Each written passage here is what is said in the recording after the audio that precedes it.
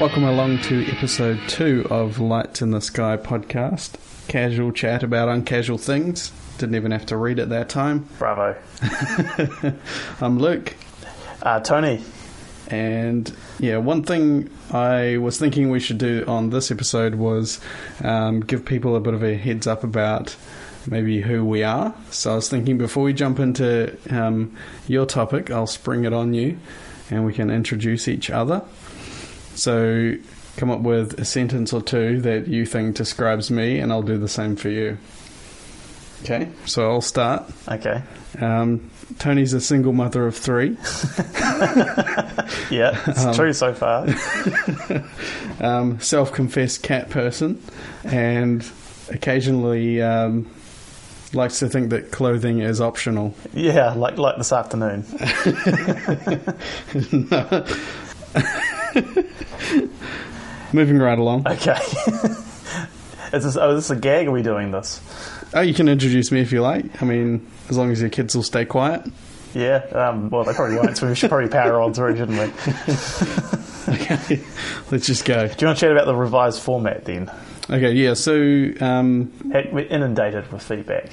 We have been. Oh, that was actually another thing I thought we should mention too. If anyone wants to get in touch with us right off the bat, before I forget, we'll mention the Twitter, which is at LITS_podcast, so stands for Lights in the Sky. Also, same on Instagram, but you can also email us on lightsintheskypodcast@gmail.com. So if you have any things that you want to bring up, or feedback, or experiences, or just spam us, stories, spam us with dodgy pics. any spam, any dodgy pics, any like coupon codes we could use elsewhere. Yeah, like pizza ones, so we get free deliveries and that. That'd be good. Yeah, well then send them through to Gmail as well. So let's keep it interactive, and also gives us something to fill up the time with, I guess, on the bright side for us. I think that was about it. What else was I doing? I was talking about a bit of the format. Yeah. So last time around, we each sort of discussed a topic, and then we went and did the Get Me Some Strange section, where we read from the Reader's Digest Mysteries of the Unexplained. That section's already sort of heralding some critical acclaim, I have to say. From yourself? Yes. How long have you been a critic? I'm very critical of myself. I need to stop being so hard on myself. Yeah, you really should. I'm a good person. Okay, so this time around, or what we're thinking in future episodes is we cut it down a little bit, make them a bit more bite-sized. So we'll just kind of do one, maybe on alternating weeks, or do one and a reading from the Get Me Some Strange book, which is slowly starting to be known.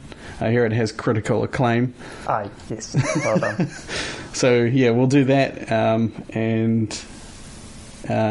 cut it down to somewhere around the half an hour mark, just long enough that you can listen to it on a commute or do some dishes or something while you're listening, and it takes a bit of the pressure off us, so we don't read out all of the world's paranormal stories within, say, 6 episodes.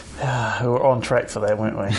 Yeah. There'd be nothing left to talk about. Then we just need to make things up. Otherwise, we turn into one of those podcasts that do about 6 episodes, and then they realise there's way too much work involved.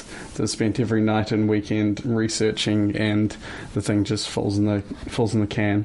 So, yeah, we're just going to hit it, keep it light, casual, do a shallow dive. Dive into a topic and not even see what dipping your happens. Toes into it. It's like the little toe, and that's barely got wet. Yeah. Oh yeah, another thing I was going to mention at the top of each one is anything paranormal or strange happened to you this week, Tony? This week? Since our last recording? let's have we think. No, I don't think that anything genuinely strange happened. I could make up stories, but no, I'm just checking. I mean, I'd hate for something to happen and then we get to recording day and you've forgotten to mention it. Good point. I had a missing time experience this week, but it turned out I just slept in. Oh, yeah. I was just tired. That's about it. Although I did wake up to the sound of Aliens, but then it turned out I'd left Third Rock from the Sun on Netflix, so it was just John Lithgow. I was Lithgow. Is it? No, it's not. It's Lithgow. Supposed to see you question your John knowledge. Yeah, good. Do you know he paints pictures like watercolours of people's pets? Did you see that on Jimmy Fallon? No, that's kind of cute. He had painted a picture of Jimmy Fallon's dog, which his dog's name is Gary Frick. Anyway, enough John Lithgow. Facts. Yeah. We'll probably try and work a couple of those in every episode. Cool. All right, so what have you got? It's your turn this week. Okay, so we'll start off with this one being, it's potentially a little UFO-y. Yeah. A little close encounter of the third kind. What's the third kind mean? Sightings of an entity or creature. What's the first kind? I think the first is just like you see something in the sky. Second would be leaving trace evidence. Third, a being or entity is sighted. And fourth, you kind of hang out together. Right. Go to the movies. If you went to the movies with, say, a grey alien. What's the fifth? Is there a fifth? I don't think there's a fifth. 12th? No, I don't. I think it goes as far as 4. Really? Yeah. I think we can do better than that. It's Carry on. Categorised CE3. Yeah, first encounter of the third kind. Cool. But then there's also like, was this thing just some weird cryptoid creature or something like that? Like, because it doesn't really resemble what you might regularly. I mean, what's your regular alien type of view? It's your little grey guy. The grey, yeah. Yeah. This thing, nah. But potentially then it may have been a machine. Right. So there's lots of debate raging on about this. That's a good point, actually. If you have a close encounter, straight away, do those categories only work for alien? Like, say, can you have a close encounter with a Sasquatch? It was only the close encounter, that scale was designed in UFO research. So it is only applicable to UFO and alien or extraterrestrial research. Makes sense. Yeah, it does. Cool. So, set your scene. 12 September 1952. Yeah. Group of small boys. Yeah. Or was a small group of boys? I'm not sure. It's either a group of small boys or a small group of boys. It's one of the two. Spotted a pulsating reddish sphere. I'm glad you said and sphere. Mind out of the gutter, please, here with your small boys. Come on. As it floated around a hill, hovered ever so briefly, and then dropped behind the crest of another hill in the small town of Flatwoods, West Virginia. Have you ever heard of the Flatwoods Monster mentioned? No. This is new to me. You seem excited about something. Was Flatwoods remind you of delicious flat bread? No. Carry on. Okay. So from the far side of the hill, a bright glow shone, as if from a landed object. On their way to see what had happened, the boys were joined by others that had witnessed the flying spectacle. Other small boys? A beautician, Kathleen May, her 2 sons, so I'm assuming we're up to 5 small boys now, Okay. Kathleen May, and their friend Tommy Hire, and also 17-year-old Eugene Lemon and his dog. I don't have the dog's name. Gary Frick. Gary Frick. John Lithgow was painting the dog, but it ran ahead of the group, frustrating John Lithgow, and was briefly out of sight as it ran around the hill. So you've got bright light, you've got lots of boys, Kathleen, the beautician, and Eugene Lemon, who's a 17-year-old. You're saying that name like it's going to be significant soon. Oh, it's just fun to say. A foul smelling mist covered the ground as the searchers made their way towards the bright light. And they couldn't even blame the dog at that point. Well, the dog came fleeing back at them as if terrified of something. The two leading the group, Lemon and Neil Nunley, I don't know where he came from, I don't think I ever mentioned him yet, got to the top of the hill and observed a big ball of fire 50 feet to their right. Others in the group said the ball of fire, the great ball of fire, was the size of a house. Which is up for debate because, my house isn't a very big house, but there are larger houses, so I'm not sure. It's big if it was a ball of fire, though. Fair enough. Yep.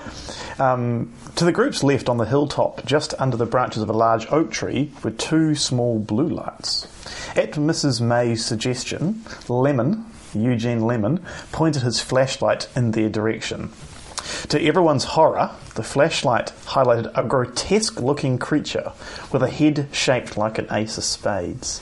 So I'll give you a wee flash. Do you just mean a spade or an ace of spades? An ace of spades. That's what the creature did. Yeah. Oh wow! Yeah. Wait, where is that picture from? It's a drawing. Yeah, obviously, it's not a photo. What do you mean? Where's it from? Okay, someone drew it. Someone drew it. Who drew that? One of the witnesses. Yeah. Okay. Yeah.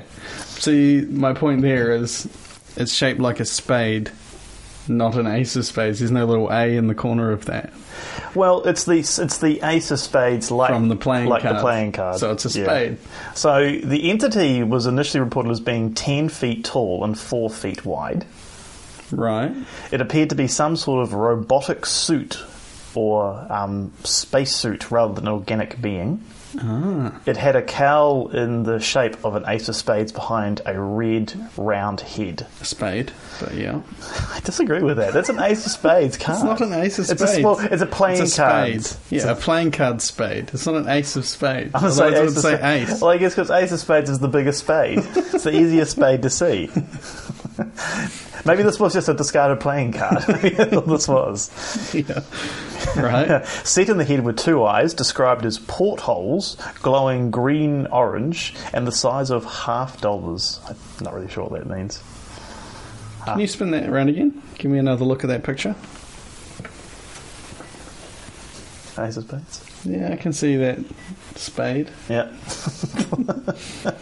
It's kind of weird. We'll put that up on the blog under the show notes or something. Yeah, and also we'll put the ace of spade card up. And we'll put an ace of spade card up. And we'll put John Lithgow's painting of Jimmy Fallon's dog as well.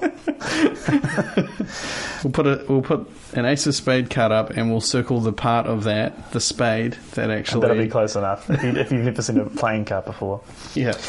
The body was metallic, was a metallic armoured structure, lined with, not armoured structure, lined with thick vertical pipes. Discrepancies exist in the actual colour of the armour, some claiming it to be black while others saying green. The existence of arms is a similar matter. Most state the monster was armless, while others claim to possess small toy-like arms, like T-Rex arms, I imagine. Do you think they just said it was harmless, but with a British accent? Maybe.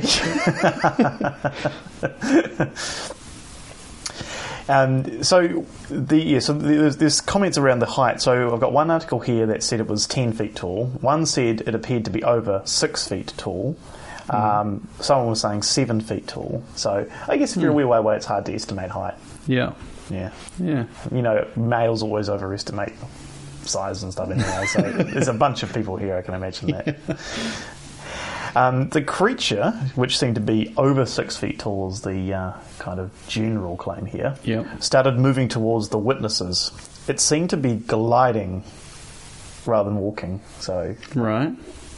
Seconds later, it changed direction and began heading for the glowing sphere from which it had apparently come from. So it was like, oh, I'm going to come check you guys out. It's like, oh no, wait, I've got something to do over here, bye.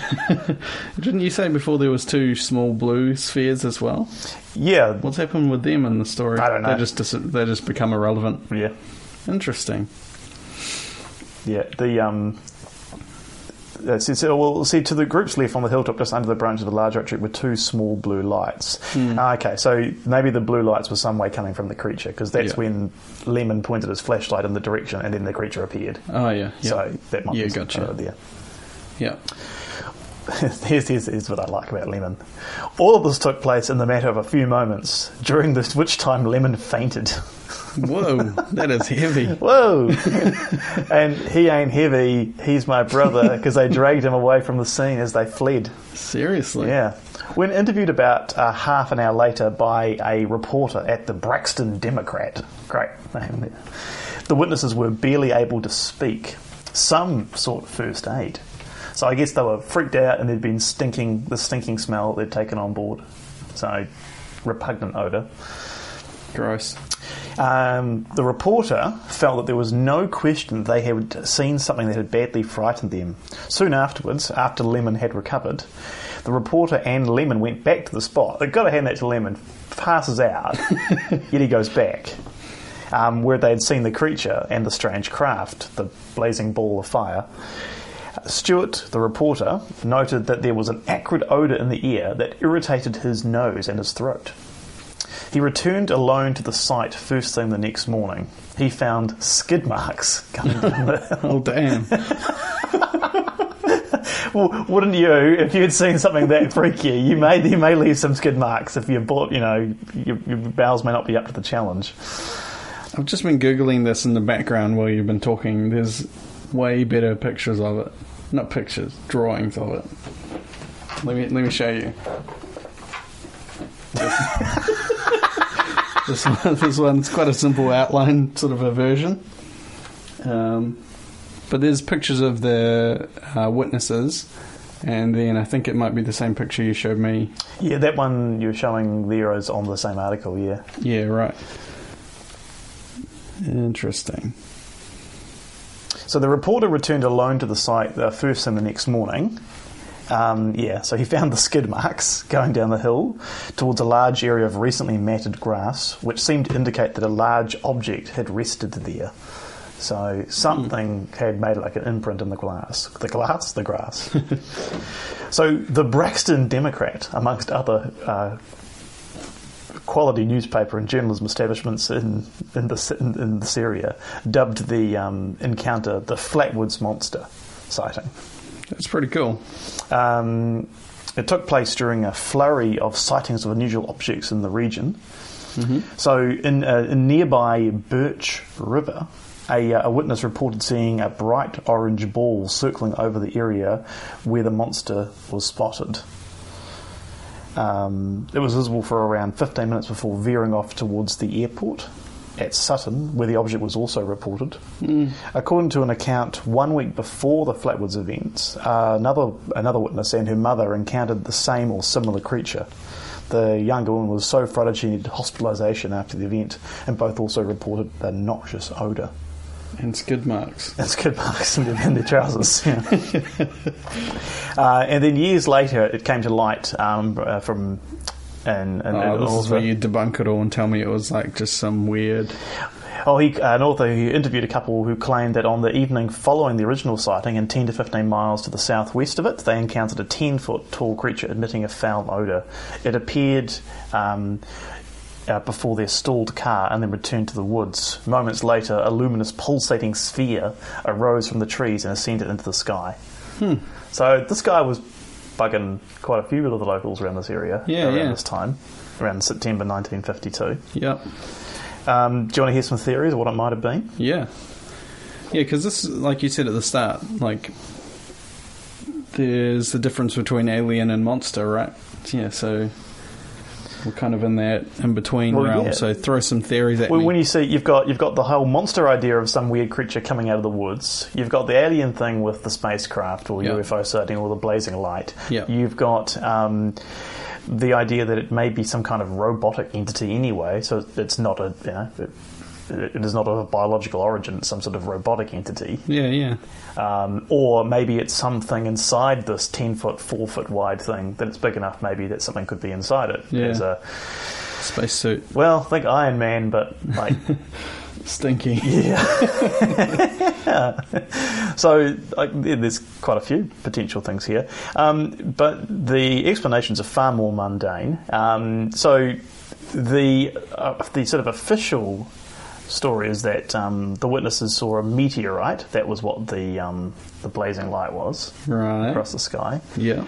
People often faint when they see meteorites. Well, they're not, because apparently on the night of September 12, the original sighting, a meteor had been observed across 3 states, Maryland, Pennsylvania and West Virginia, where the sighting had taken place, and had been mistakenly reported as a flaming aircraft crashing inside of a hill, approximately 11 miles southwest of the location of the original sighting. Right. 3 flashing red aircraft beacons were also visible from the area of the sighting, possibly accounting for the pulsating red light seen by witnesses for the red tint on the face of the creature. So, okay.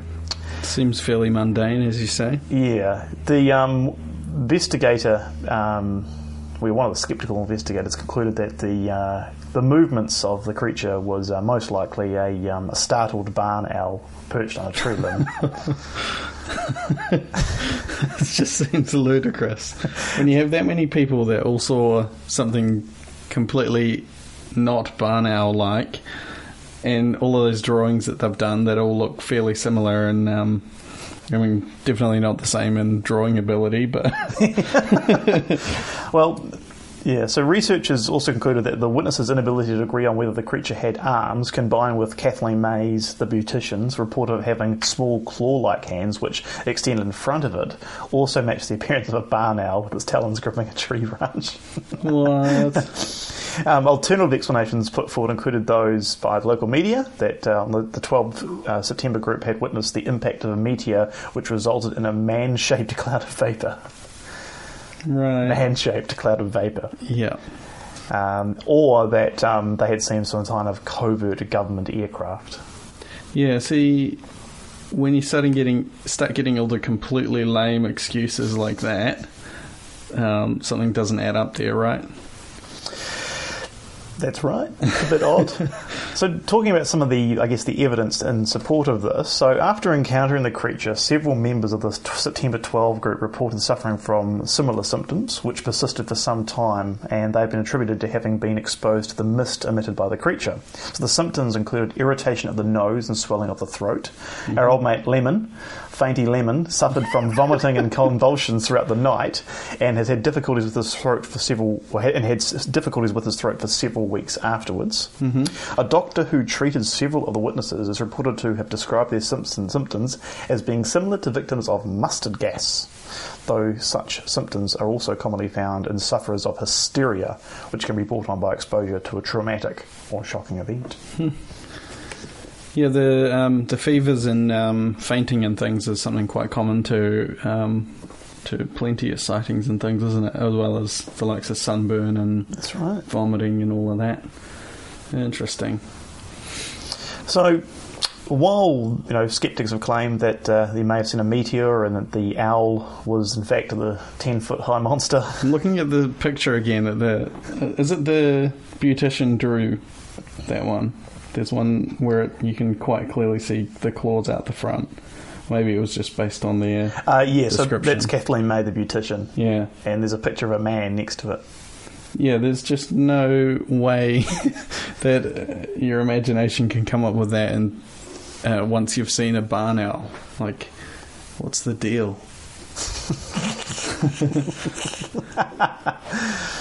So, while maybe the meteor or the owl may have been mistaken for the sightings, nonetheless, when interviewed shortly after the incident, the witnesses all told the investigators the same story. It was a consistent tale right the way through. Mm-hmm. And again, they'd just seen this thing for an absolute second before it took off. Right. And obviously pretty traumatic event for them, regardless of whether it was an owl or not. Mm-hmm. When interviewed in the early part of the 1990s, Kathleen May recalled that 2 men first identified themselves as reporters, then acknowledging they were employees of the government, interviewed her soon after the incident. Yep. And there's a quote here that says, "It is not hard to believe it is in fact that they were in fact US Air Force dispatched 2 plainclothes investigators to the scene." So I don't have any reference that or any other material that actually the US Air Force did dispatch plainclothes people, but it may have been that may have been during the time of Project Blue Book. which was I'll just check that. Yeah, what's a blue book? I was also thinking, I wonder when the first kind of tales of the Men in Black started popping up as well. If you're getting people showing up at houses thinking saying they're reporters, and then by the time they leave, they're saying they're government investigators. It's similar to a Men in Black type of situation, isn't it? It is. So that's where they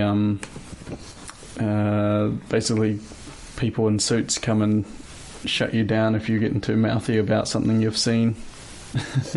Well, we've all seen Will Smith's performance, and he's fantastic. It's based on fact.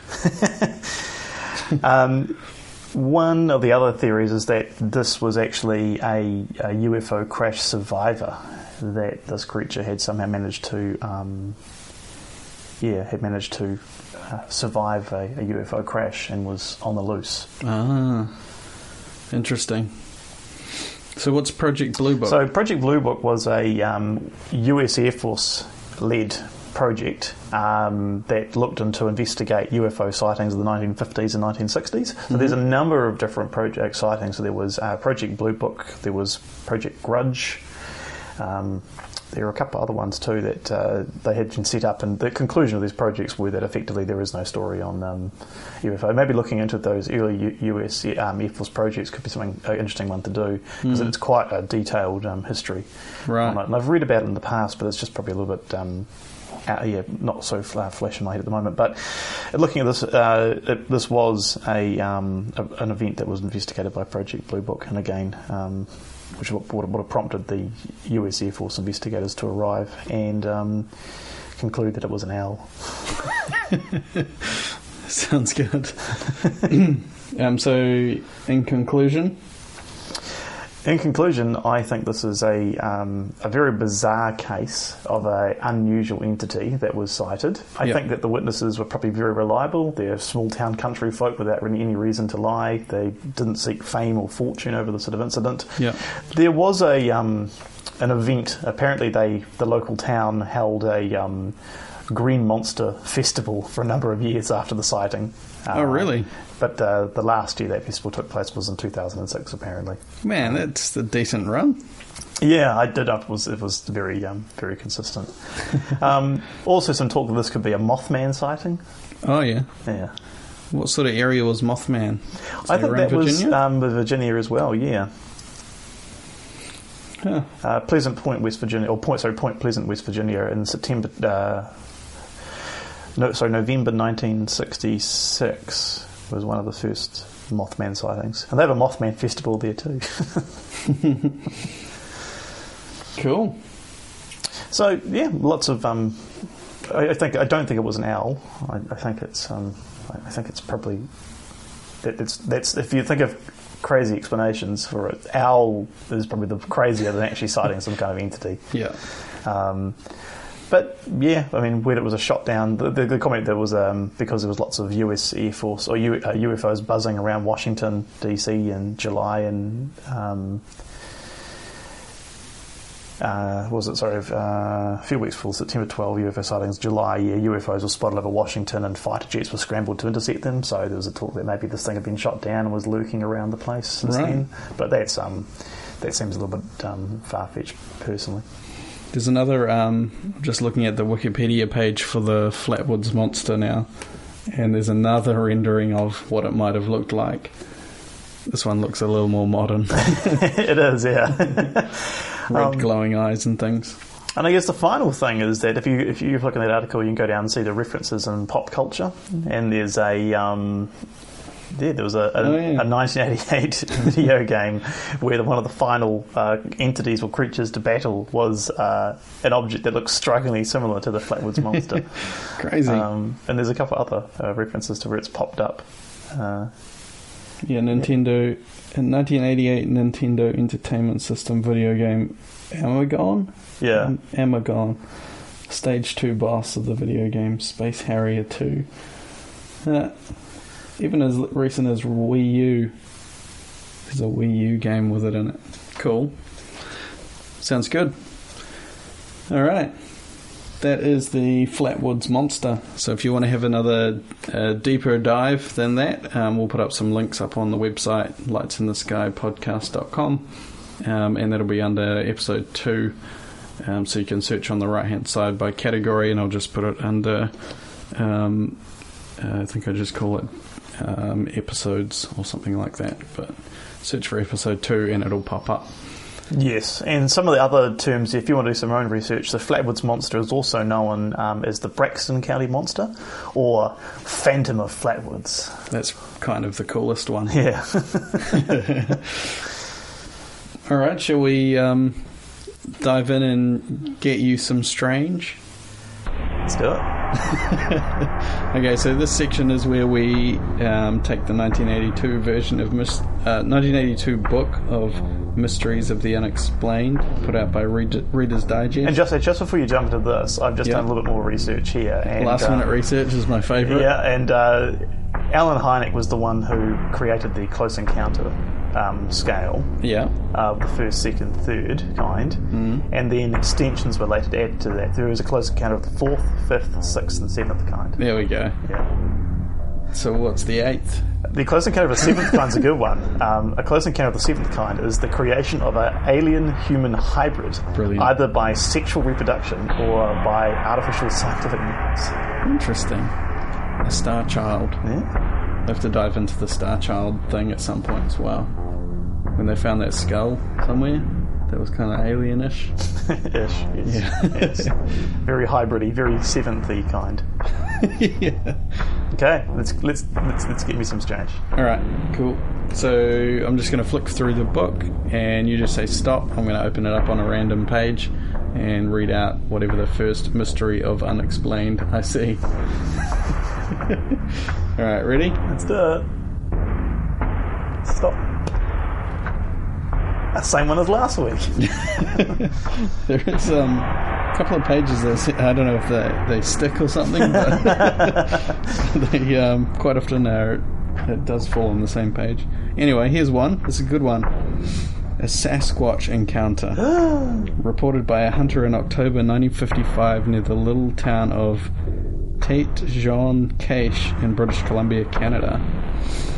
William Rowe, armed with his rifle, was climbing Mica Mountain one afternoon just for something to do. In quotation marks. That's his comment. Yeah. When he saw what he took to be a grizzly bear on the far side of a small clearing. Moments later, he watched the animal step out into the open, and Rowe realized it was not a bear. In a sworn affidavit, he later declared, "This, to the best of my recollection, is what the creature looked like, and how it acted as it came across the clearing directly towards me. My first impression was of a huge man about 6 feet tall, almost 3 feet wide, and probably weighing somewhere near 300 pounds. Well, we're pushing. We've got the 10 feet, 4 foot wide Flatwoods Monster, and 6 feet, 3 feet Sasquatch. Yeah, I've never really thought of, when I look at someone, how wide are they? Yeah, how wide are you? I don't know. Can I measure your girth? Is that an appropriate thing to be doing? But girth is your whole circumference, isn't it? Yeah, I guess. It's just how wide you are. Yeah. Your diameter. Am I measuring at the shoulders or? I don't know. I guess your widest point. That's interesting. Yeah. Keep going. Anyway. Sorry for interrupting. So this is still the sworn affidavit. It was covered from head to foot with dark brown silver-tipped hair, but as it came closer, I saw by its breasts that it was female. Don't laugh at that. So mature. Just getting you some strange. And yet its torso was not curved like a female's. Its broad frame was straight from shoulder to hip. Its arms were much thicker than a man's arms, and longer, reaching almost to its knees. Its feet were broader proportionally than a man's, about 5 inches wide at the front and tapering to much thinner heels. Well, it must have been a woman. It was wearing heels. Must have been. The creature came within 20 feet of Rowe, who was crouched behind a bush and squatted on his haunches. As it stripped and munched leaves from some bushes, Rowe noted the way its head peaked at the back, the flat nose, protruding chin and beady eyes, and he was struck by the short, thick, unhuman neck. Interesting. All at once, the wild thing caught Rose's scent and looked directly at him through an opening in the brush. That'd be freaky. Yep. It's time to leave, right? Yep. A look of comical amazement crossed his face as it rose to its full height and started to walk away. And again, jumping it to a quote again from the dude. The thought came to me that if I shot it, I would possibly have a specimen of great interest to scientists the world over. I had heard stories about a Sasquatch. Maybe this was a Sasquatch. I levelled my rifle. The creature was still walking rapidly away, turning its head to look in my direction. I lowered the rifle. Although I could have called the creature it, I felt now that it was a human being, and I knew I would never forgive myself if I killed it. As it crossed into the brush at the far side of the clearing, it made a whinnying sound, half laugh and half language. Beyond a stand of lodgepole pines, it tipped its head back briefly and uttered the same cry, then disappeared into the woods. And to read more, look up what's now probably a very old book, John Green on the Track of the Sasquatch, page 10 to 12. I haven't heard a lot of Sasquatch sightings recently. You haven't? No, I'm wondering whether those things have maybe they've died out. I just saw on Netflix yesterday there was I think it was a series around Sasquatch hunting. There is like the Bigfoot hunters, I think. Yeah. But they never find anything. No, they certainly hear things. Yeah, they hear a lot of things. And there's lots of shrieking and stuff going on. Yeah. But yeah, those real legitimate Sasquatch sightings just don't seem to happen anymore. Yeah. Well, one thing occurs to me here is that he was the only one that saw it. He came back and he swore to seeing it, but that was about it. He also wrote a book about it later, which he would have sold for money. Yeah. So any of those when you start looking at money motivations, that always becomes a little bit curious, a little bit less genuine potentially. Mm-hmm. Should we get him on the show and ask him about it? Yeah, let's look him up. Well, the sighting happened in 1955, so okay. Yeah. So about 62 years ago. Cool. He could still be around. He might still be kicking it, but he could still be. There's actually quite a section here on abominable snowmen in Sasquatchy. Bet it hasn't been updated recently, though. Well, no, it was printed in 1982. Exactly my point. There's nothing recent. There's one in 1977 as I flick through.